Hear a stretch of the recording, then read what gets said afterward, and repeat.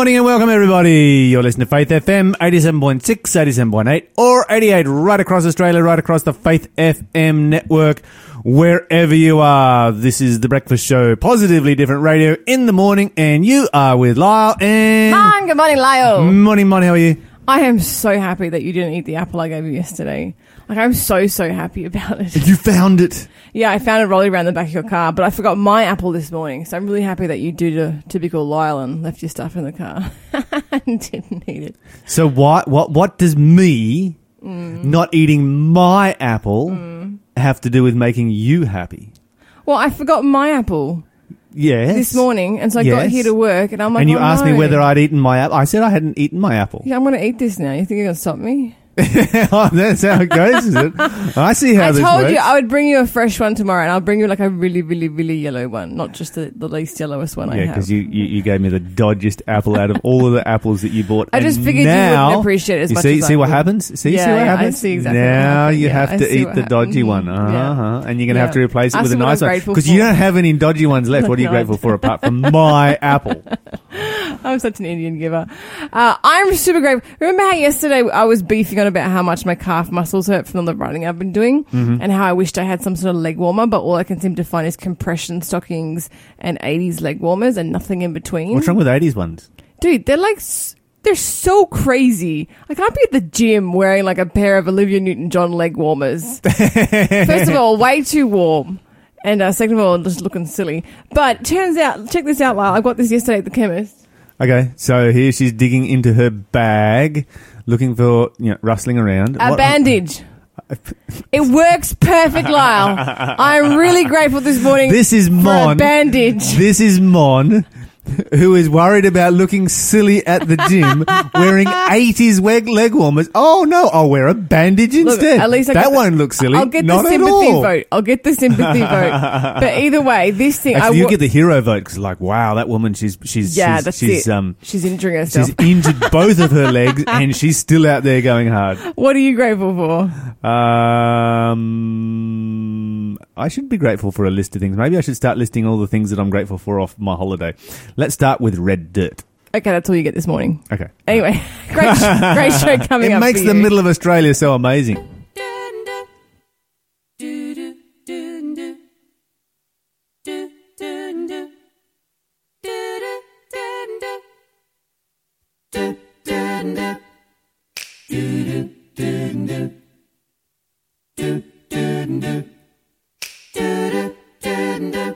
Wherever God shines His light on me, open up my eyes so I can see.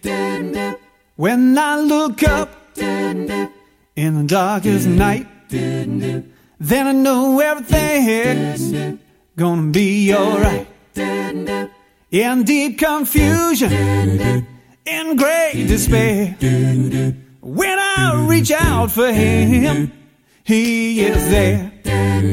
When I am lonely as I can be, then I know that God shines His light on me.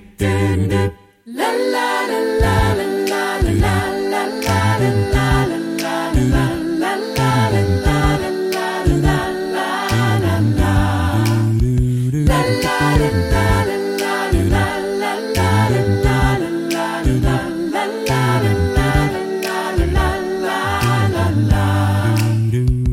heals the sick and He heals the lame. Says you can do it too in Jesus' name. Yes, He'll lift you up and turn you around, and He'll put your feet back on higher ground. Reach out for Him, He'll be there. Within your troubles you can share.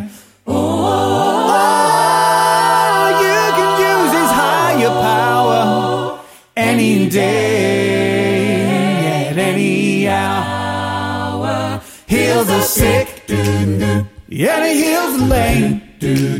Says you can do it too, in Jesus' name. Yes, he'll lift you up and turn you around.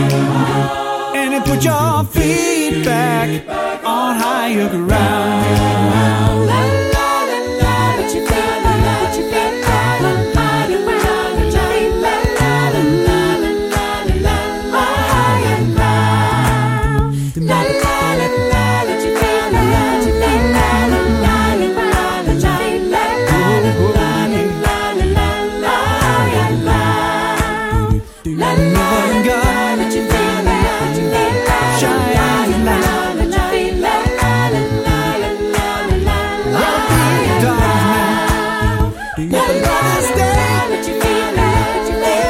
shine light. Put your feet back, la, la, la, la, la, la, higher ground.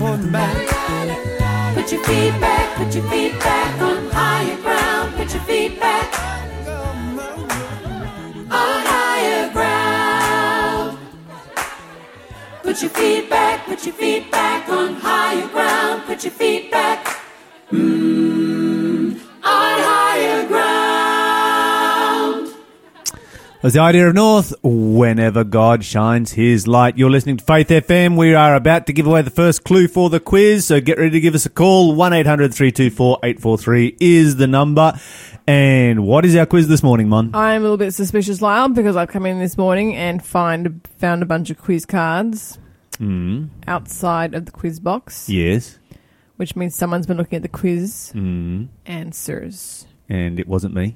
Are you sure, Lyle Southwell? Because I Absolutely. feel like I found you're those the only option. randomly floating around on my end of the desk. What were their quiz cards doing on my end of the That's desk? a Mon? question I'm trying to find out from you, Lyle Well, that was Southwell. that's how it was when I got back, and I'm wondering whether there was some sneakiness going on while I was away. I was simply cleaning my end of the desk. I feel like you're just bringing up excuses right now. Yeah, But I whatever. foiled you because I pulled a fresh card from the middle of the pile. As if I would need excuses. I pulled a fresh one from the middle of the deck, so even if you have cheated, you ain't getting nowhere. You ain't getting nowhere. All right. Bring it on. All right. What creature am I? What critter am I? Clue number 1. The prodigal's brother in Luke 15 complained that his father had never given him this animal so that he could celebrate with his friends. What animal is that? Give us a call, 1-800-FAITH-FM, 1-800-324-843. Lyle kind of has it right. Yes. He's written down a word for it that was, pretty much correct. I'll accept Well, your is answer. the actual word that's used in the parable? In the one that you're using, Yeah. reading. Yeah. Give us a call, 1-800-FAITH-FM, 1-800-324-843, or you can text your answer 0491064669. Correct answer will win a prize. Pretty good prize too. I have another clue on this one. No, dude, we just gave away the first clue. You're probably going to give away the second clue. Saw lots of these. West of Cobar. Okay, wow, yeah. Woo, no one know what that is. Not even knows. Lots and lots No one and lots even of knows where was it Cobar? Cobar, yeah. Everyone knows where Cobar is. Except for me, I've never even heard of it until this very moment. You need to go to Cobar. Okay. You really, really need to go to Cobar. Okay. Your life is just... Is there a pole there? Is that why I'm going? One of the many amazing poles you toured on this trip of yours. There is holes in the ground there. Oh, so yeah, they're halfway to the pole. They dug a hole and they thought, this corner's not good enough. Cobar's awesome. Hey, I've got a question for you, Lyle. How do you feel about pilgrimages? Well, it kind of depends how you define a pilgrimage. I've done many pilgrimages. I just came back from a pilgrimage. Oh, yeah? Yeah. How was it for you, like, in a sort of mental... Yeah, and I look at pilgrimages a little bit different from what a lot of other people might. And so, for many Australians, the trip to the Red Centre is a pilgrimage. Okay. It's something that we do as Australians. It's something that, most Australians aspire to do once in their life. Go to Ayers Rock and Uluru and places like that. These are national natural icons. And so, yeah, it's a kind of pilgrimage. Are there any pilgrimages? Now, I'll continue on with this theme a little bit because you have, some people who go to a pilgrimage and go to a sacred site and stand there in awe and, stand around trying to, conjure up a spiritual experience. And I'm sure many do have a spiritual experience at a sacred site. For me, the sacredness of Ayers Rock and the Olgas, Uluru and so forth, does not come from any sacredness that God has placed in them, but it is a sacred site in that it is a part of nature. It is an outstanding part of nature, and nature has been created and given to us by God as His second book to reveal His character. So I'm thinking more about the journey than the destination. But are there any sort of like pilgrimages in the Bible? Journeys. You're talking about journeys now. When you go on a pilgrimage, you don't it's not necessarily about the and I guess maybe journey. something similar might be, the annual Jewish feasts where the Jewish people would journey to the temple and worship at the temple. So normally they would worship, in their home, in their synagogue, but, several times a year they would travel to the temple, for the Day of Atonement or for the Passover or, for the various different festivals that they have there. And you could call that a pilgrimage.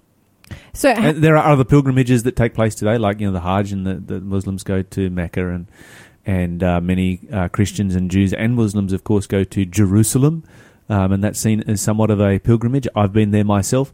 I saw it more as a opportunity for historical research, but other people who were on the tour with me definitely saw it as an opportunity for a very rich spiritual experience. Have you ever done? I think that I can be just as close to Jesus right here in this studio as in Jerusalem. Have you ever done the Camino de Santiago trail? No. Do you want to? Yes. Yeah, me too. I've never heard of it, but it's not in Australia, so I want to do it. You have heard of this. I'm pretty sure you're the person who told me about it. Okay. Yeah, I'm pretty sure you are. I'm thinking the South Youngest Road sounds pretty good. The South, is that the most dangerous road in the world? Yeah, of course you're thinking about it. Of course you're thinking about it. No, the Camino de Santiago, it's in English, it's the Way of the Saints. The Way of St. James. It's actually a network of pilgrimages leading to the shrine of the Apostle of St. James the Great in the cathedral in Spain. Okay. And so people do this every year, and it's huge. I think it's one of the most popular pilgrimages in the world. It's, how long is it? So you got to walk this thing? Yeah, it takes you weeks. And people. Oh, you walk it? Yeah, you walk it on foot. On foot. That's the thing. You do it on foot. And people come from all around the world, and they either do like the whole thing or now, which James is this? Is this James the son of Zebedee, James the son of Alphaeus, or James the brother of Jesus? I should have researched that before I started talking about it. I just figured you'd know what it was. I'm just curious which one do they claim went to Spain? Hang on. I do have it open in front of me on the internet. Okay. But I'm not sure. The answer to all questions. Yeah, you know it. It was on the internet. It must be true. Anyway, tell me about the pilgrimage. Okay, yeah. So it's hang on. 1957 was when in modern times when they started doing like what they call the Road to Santiago, and so in the back before it was a bit of a thing as well, but now it's sort of more like tourism. So over 300,000 people do this every year. 300,000, Lyle. That's almost 500,000 people do this every year. They walk across Europe, making their way down to Spain. Some people do it by bicycle, some people on horseback and donkey, but most of the time by foot. And I wish somewhere on this website it would tell me. One of the first distances is about 800 kilometers, and the second leg is about 227 kilometers. So it's really, really long. It's really long. It takes weeks. But if you start in Spain, then it's only going to be 100 kilometers. Yeah, you can do a shorter leg of it. If you're Spanish. Yeah, if you can do a shorter leg of it. Yeah. But if you're Russian, then it's going to be very long. Anyway, the reason I was telling you about this is in 2015, there was a guy, Mark Joseph Peredo.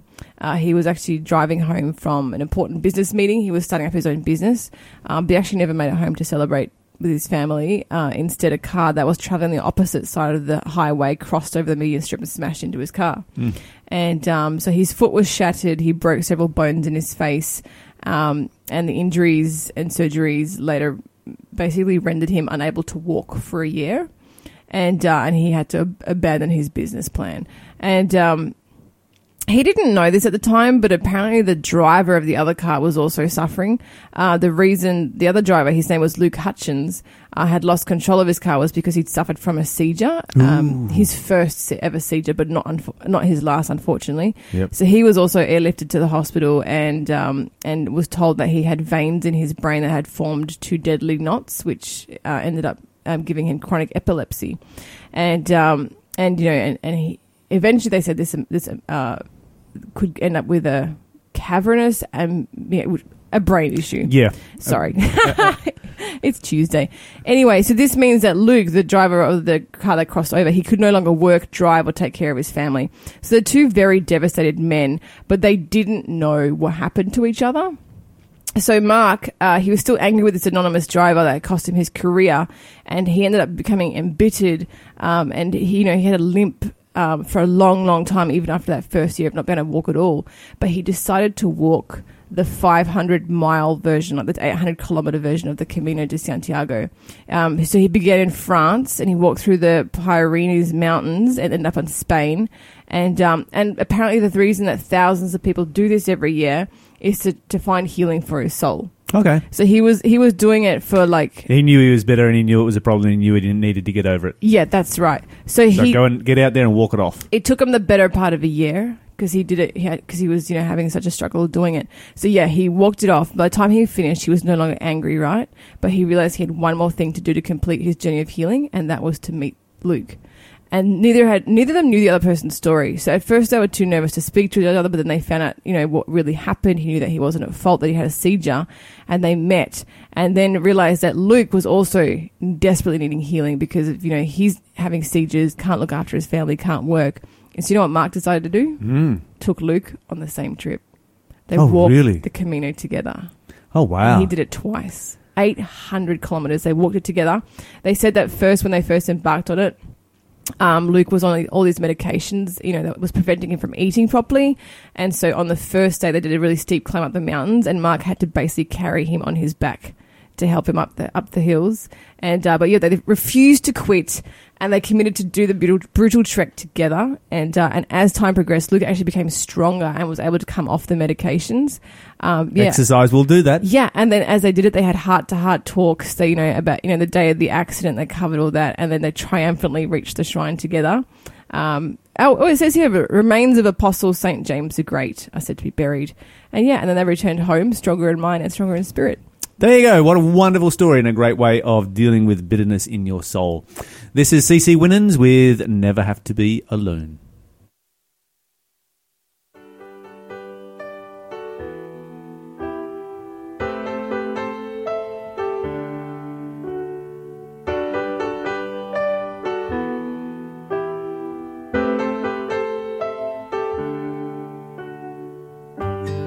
Waking up, another heavy heart and burdens I can't bear.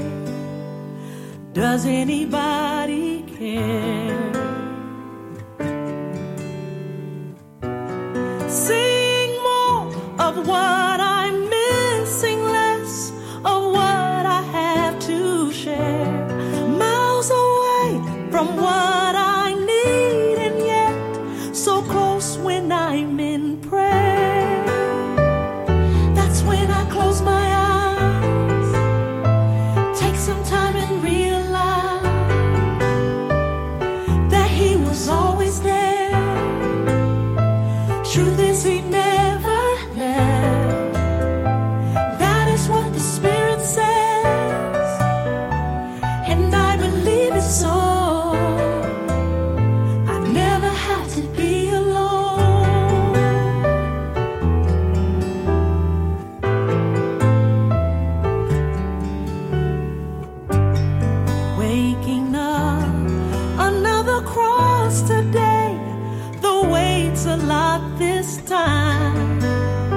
So much is on my mind.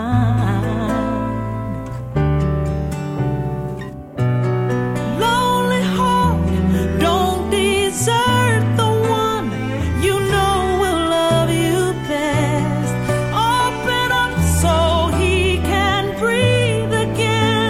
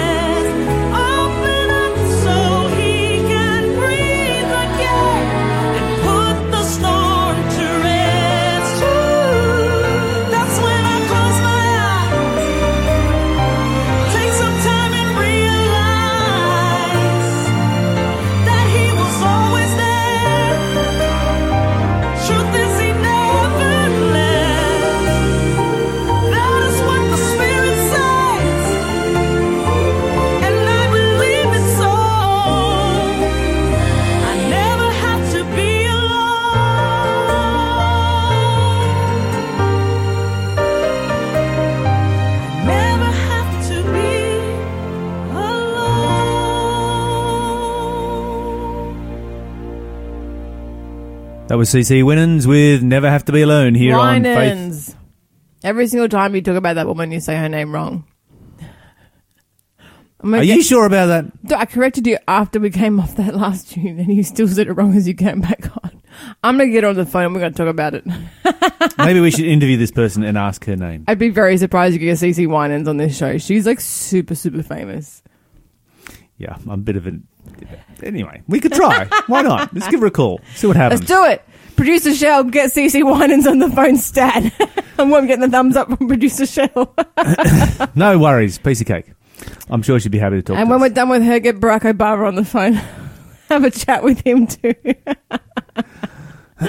This is Faith FM. What are you talking about? Absolutely. They would be jumping absolutely over themselves to be on here. 100% Anyway. agree. Who wouldn't want to be on this show? Anyway. Another clue for the quiz? Another clue for the quiz. That's Another right. clue for the quiz. Okay. Let's see if Lyle can get it really, really right. Because you've only got it like kind of right. Oh, I've got it completely right. You got it kind of right, Lyle. Heaps of them out near Cobar. Okay. What creature am I? Rebecca helped deceive Isaac by covering Jacob in skins belonging to this creature. Give us a call, 1-800-FAITH-FM. All right. There you go. Yeah. Now Lyle's 100% whatever. right. I was right the first time. I was absolutely correct the first time. Anyway. Right. So, Mon, Yeah. you're an environmentally responsible person. Did you say irresponsibly? I said responsible. I like to think in some areas I am, yes. Oh, yeah, this is a very qualified answer right there. Look, there's always room for improvement, that's what I'm saying, all right? Okay, so your laptop computer you've got sitting right there, what do you plan to do with that once it's dead?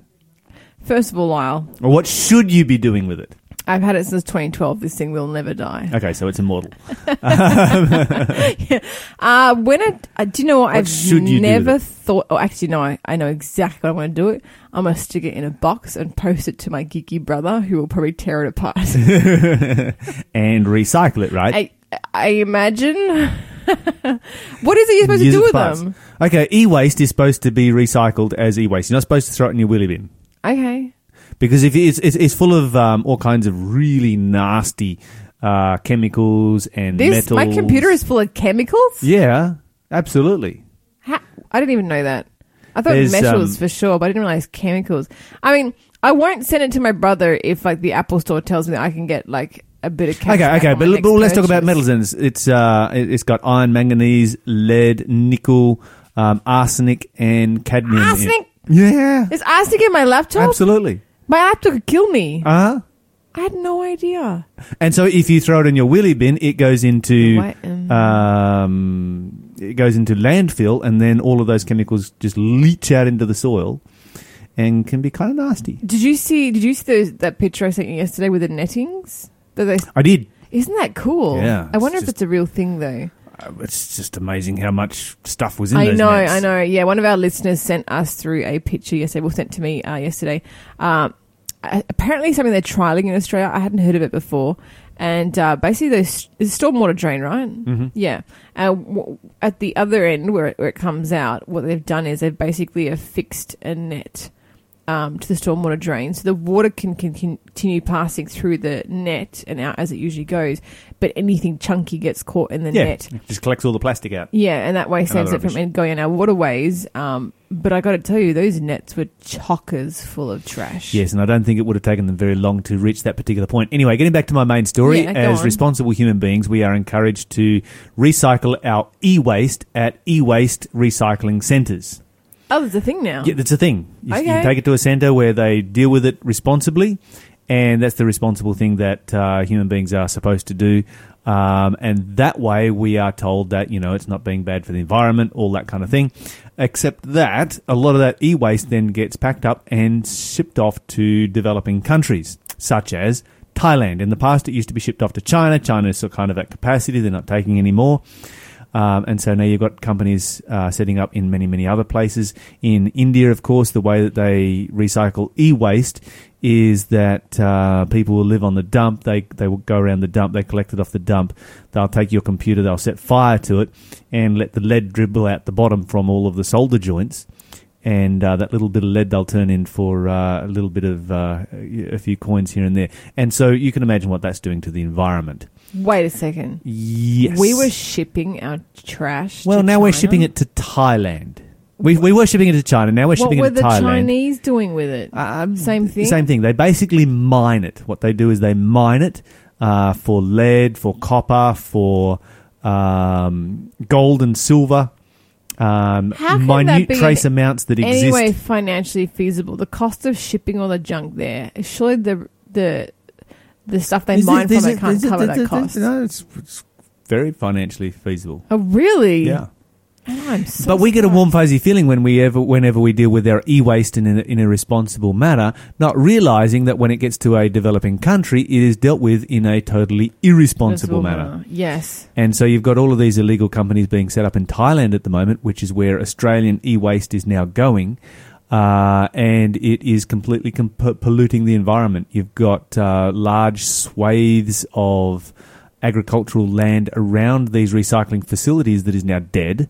Mm-hmm. The water has been destroyed. The locals living there, they can't drink the water. It stinks. Oh, no. Their cassava plantations are just rotting in the ground.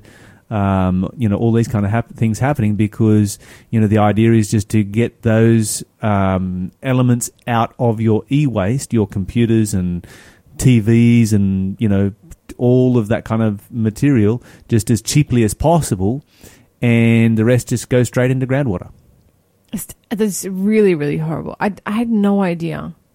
I'm thinking back over every single gadget I've ever owned. You think about the amount of gadgets that exist in developed countries and where they are all ending up. The amount of e-waste going to Thailand since 2017 has increased by 500 times. What? That is our world right now. That much? Well, you think about how often do you go through computers? How often? You're just an individual. I'm an anomaly. You're an anomaly, but you're just an individual.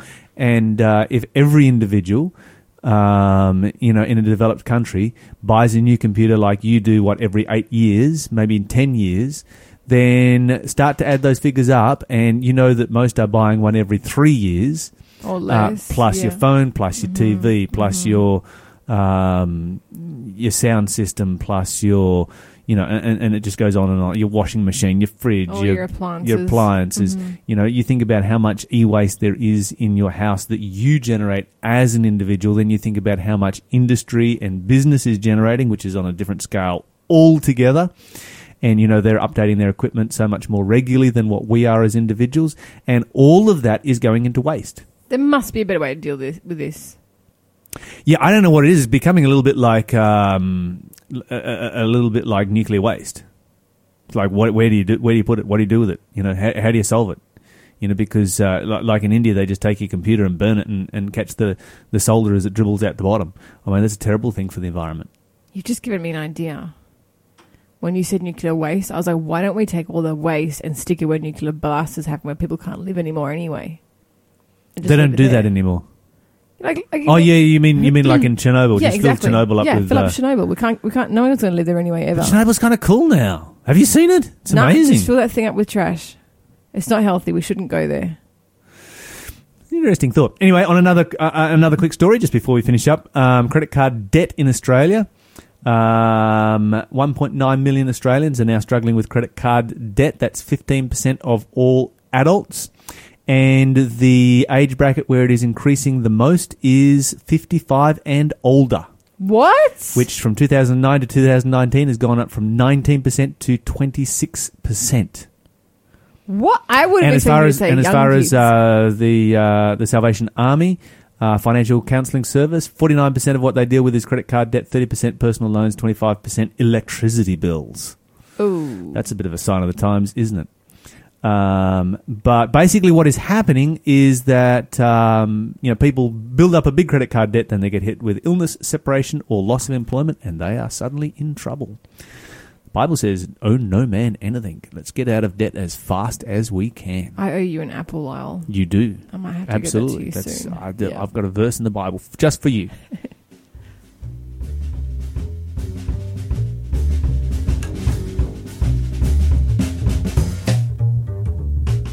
Well, I come to the garden alone, while the dew is still on the roses.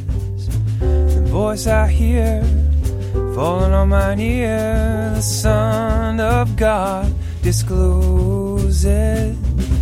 And he walks with me, and he talks with me, and he tells me I am his own. And the joy that we share as we tarry there, nobody else has ever known. He speaks, and the sound of his voice, all the birds hush their singing, and the melody that he gave to me is in my heart, just a ringing, ringing, ringing, ringing, ringing. And he walks with me, and he talks with me, and he tells me I am his own. And the joy that we share as we tarry there, nobody else has ever known.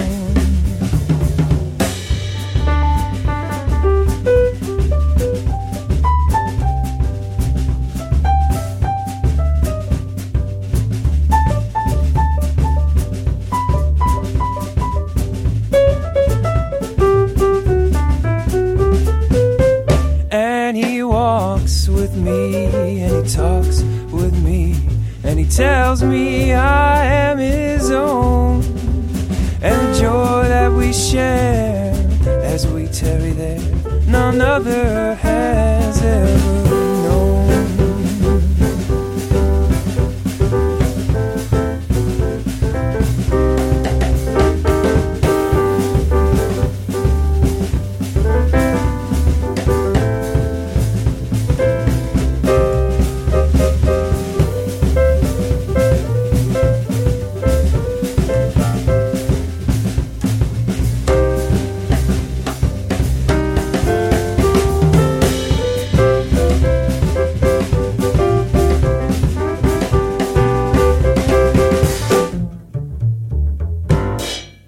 You were listening to Daniel Martin Moore with In the Garden here on Faith FM, and Mon has another clue for our quiz. What have you got for us there, Mon? Indeed. Okay, clue number 3, what creature am I? As a part of a sin offering, Aaron was to lay both hands on the head of this creature and confess all of Israel's sin. He then sent it into the desert. Ooh, look up Leviticus chapter Something. 16. And then give us a call, 1-800-FAITH-FM, 1-800-324-843. You can win the breakfast prize this morning. Okay, joining us on the phone this morning is Dr. John Ashton to talk about creation, and particularly to talk about his book, Evolution Impossible. Dr. John Ashton, welcome to the show. Hello, Lyle. Thank you. Yeah, great to have you on the show again this morning. And this week we're talking about geological evidence for a catastrophic global flood. Now, John, I have to tell you that I've just got back from spending some time in Central Australia. We crossed the Simpson Desert, we went to Uluru, Kings Canyon, the West MacDonald Ranges, a whole bunch of places. And the whole time I was out there, I felt like I was driving through some of the greatest evidences for a global catastrophic flood that I've ever seen in my life. Now, I understand you've been out there as well. Would you agree with that summary?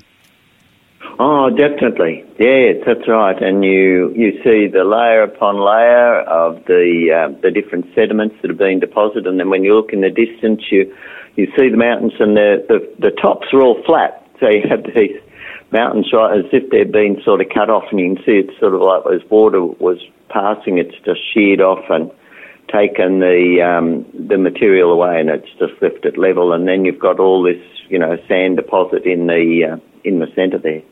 Yeah, and one of the things I found interesting was, because we went to a lot of places where there wasn't a lot of tourists, but we did go to some of the tourist locations, and I love to walk around and read all the plaques and drive my poor wife insane while she's waiting for me to read everything that there is to read. But just take a picture of the plaque and read it later on your phone. When we were going through Kings Canyon, there was a couple of things that I noticed, and they made me smile because they've got these rock formations where you've got layers of sand that have been laid down and some of them are on an angle, and then cutting straight through them, you'll find them coming at another angle, and then a different angle again. And they explained how that this was formed by sand dunes, wind, creating sand dunes, and that they know that how it was formed because they can see it on a small level in tidal environments. In other words, they know how it was formed many millions of years ago by wind because we can see it being done by water. And I sort of had to think to myself, you know what? You've just said that our best evidence for this is by water. Is that a fair summary, do you think? Well, generally sedimentary rocks are laid down underwater, and I guess they're trying to explain how you could have the strata on those particular angles. But it's very interesting that the slope of a dune, when you see a sand dune and it has that particular slope, and with the wind the dune slowly moves forward and it gives these layer effects.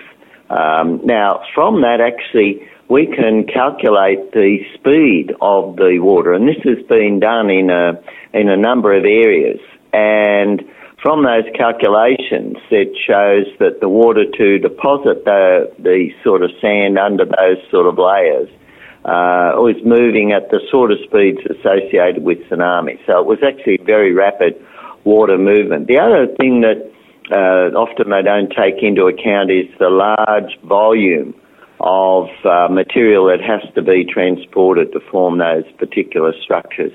And sure, in terms of surface phenomena in recent time, you can get a little bit of windblown sediment deposited, but by and large, it's generally accepted that these deposits and layers were laid down underwater. That's the standard geology textbook explanation. Yeah, one of the other things that we noticed in Kings Canyon was we came, after having read that particular plaque, the next plaque that I came to had a layer of stone that was sort of in between these layers, and they said, this layer was made by running water.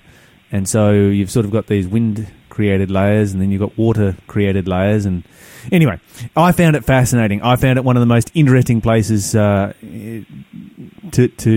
actually visit, and to me, I felt like I was just surrounded by evidence of the flood. Yes, Kings Canyon is particularly spectacular, isn't it, from that perspective? And so it's sort of like Australia has its own Grand Canyon system, not quite as big as the US one, but nonetheless quite spectacular. Beautiful place to visit, and highly recommended to anybody who is listening. Take the time and head out to the Red Centre. Lots of amazing things to see out there. John, what else do we see in the in our world today that gives us geological evidence for a catastrophic global flood? Well, look, the evidence is huge in that the surface of the Earth is covered by mostly covered by a thin layer of sediment that was laid down underwater. So when we look at sedimentary rocks, and so sedimentary rocks are rocks that are recognised that have been laid down underwater, such as conglomerates. That's where you have the large pebbles embedded in amongst smaller pebbles or sandstone. Then you have your sandstones. Then you have your what you call the shales, which are a finer grain material, and mudstones and limestones. All these sort of rocks that are sedimentary rocks that are laid down underwater, as opposed to volcanic rocks like granites and basalts.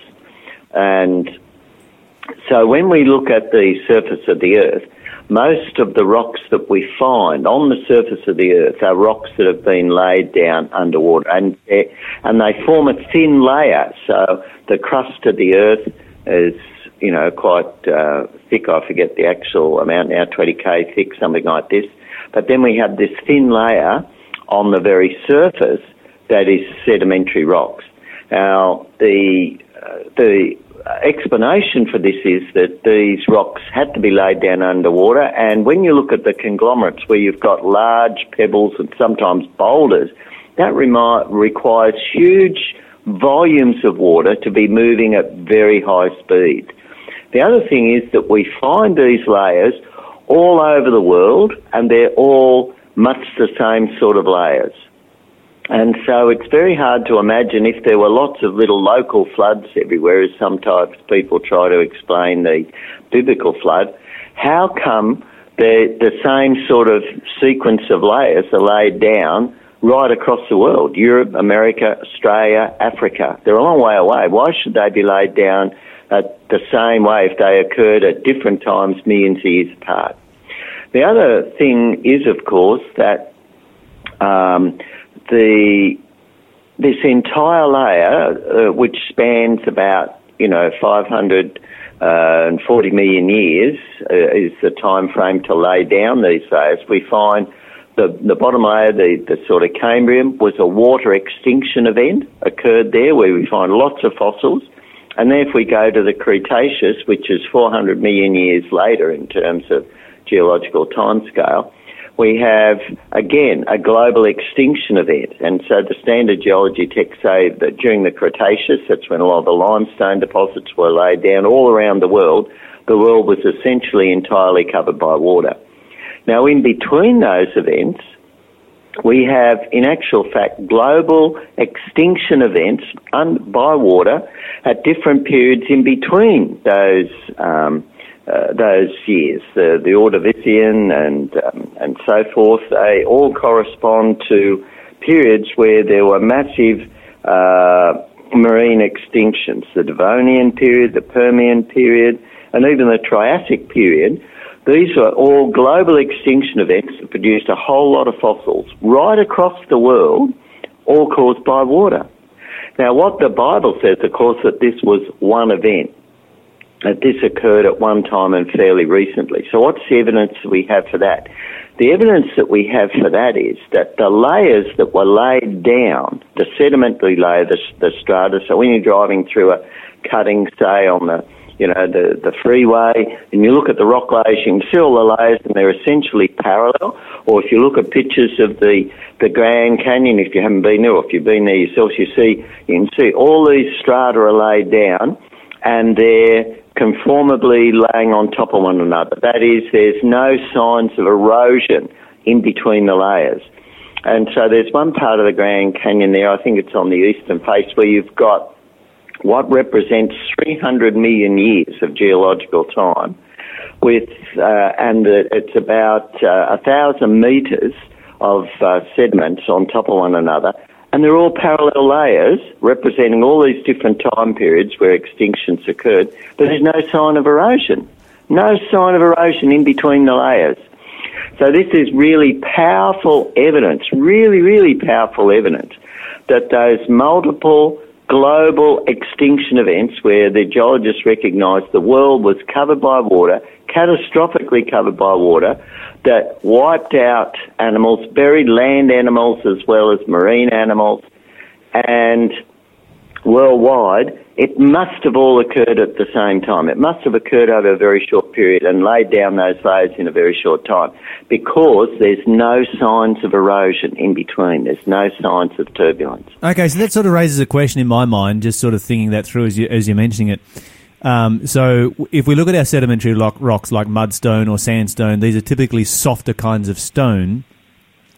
You've got these layers building up with no sign of erosion. When we look at what's happening in our world today, do we find, sandstones and mudstones, do they erode faster than they are? Do we see them eroding faster than the same kind of rock we see being created?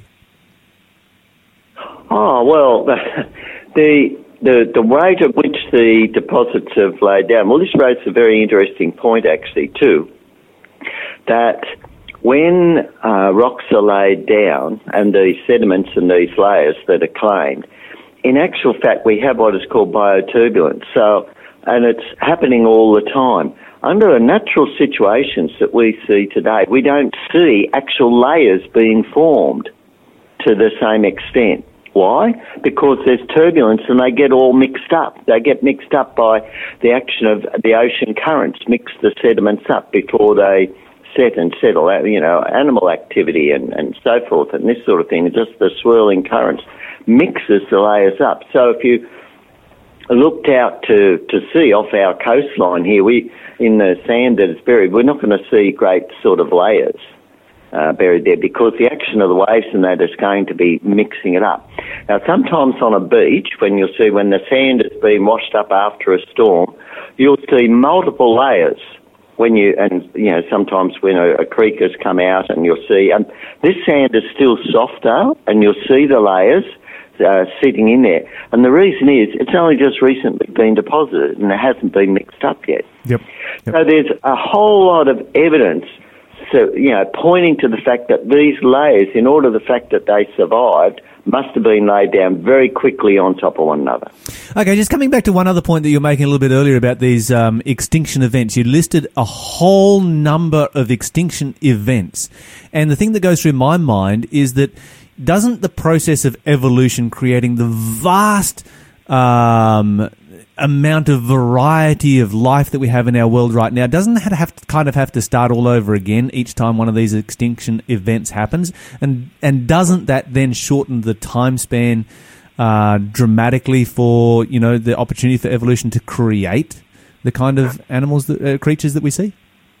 Well, yes. Look, there are so many problems with the theory of evolution from so many different aspects. And I think that there's so many problems to the point that the only reason why scientists can really cling to still believing in evolution is to have the worldview that evolution must have happened and that there's no other explanation. If you say that, look for other sorts of explanations, the evidence becomes so massive that evolution was absolutely impossible and didn't occur. It's the only explanation. Another classic example, and you may have seen examples in the Kings Canyon, this sort of thing, is you've got very sharp folding of the rocks. Mm-hmm. So how can rocks, and when you look at those layers, they might represent 1 million years between the top and the bottom of those layers of rocks, and yet they're all sharply folded. How can hard rocks bend and fold? Well, this is an interesting thought. Geologists have no explanation for this, and they just sort of ignore it. It's sort of like in the too hard basket, we don't know how it happened. You can't bend hard rock. The only way you can bend those rocks to form those sharply folded strata is they have to be still soft and pliable. They haven't set hard yet. Yeah, and anyone who drives through the West MacDonald Ranges is going to drive for an hour or so, or even a couple of hours, past one fold after another fold after another fold after another fold in the rocks. On that southern side there, it's just you got miles and miles and miles of it. Yeah, so these rocks were all deposited. Those layers were deposited one after the other. Massive forces, massive catastrophic deposition of water to form those layers. We don't see any processes occurring today that are similar to those sort of processes, laying down new rock formations. We see volcanic eruptions happen.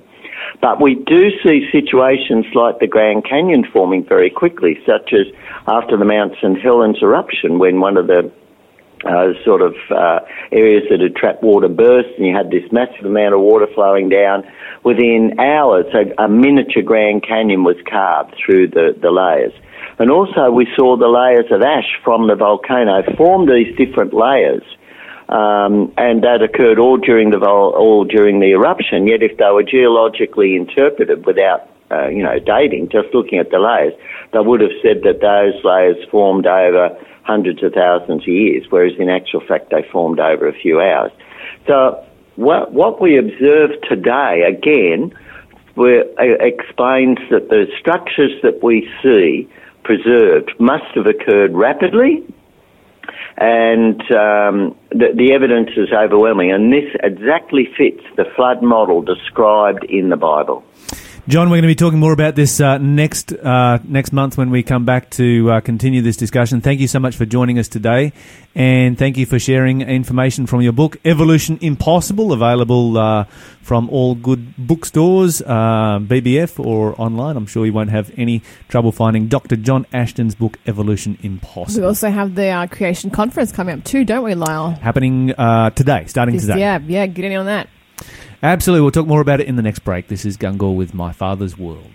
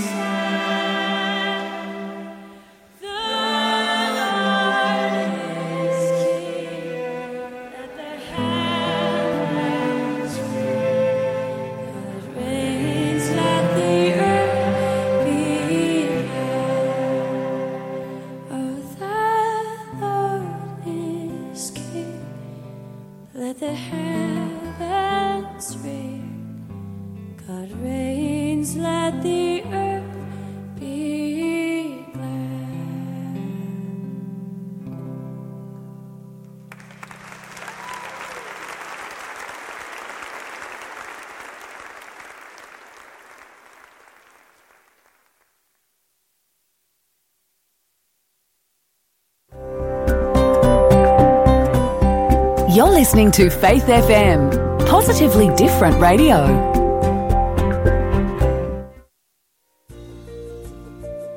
Have you ever been challenged by evolution? Ever struggled to give a reasoned answer for your faith? Or ever felt overwhelmed by the predominance of belief in evolution? Then you need to be at the 2019 Faith and Science Conference. 13 top-level scientists and professors from around the world will be presenting on the most astounding discoveries, completely refuting the theory of evolution. July 16 to 19, Avondale College, Cooranbong, New South Wales. For details, call us now on 1800 324 843.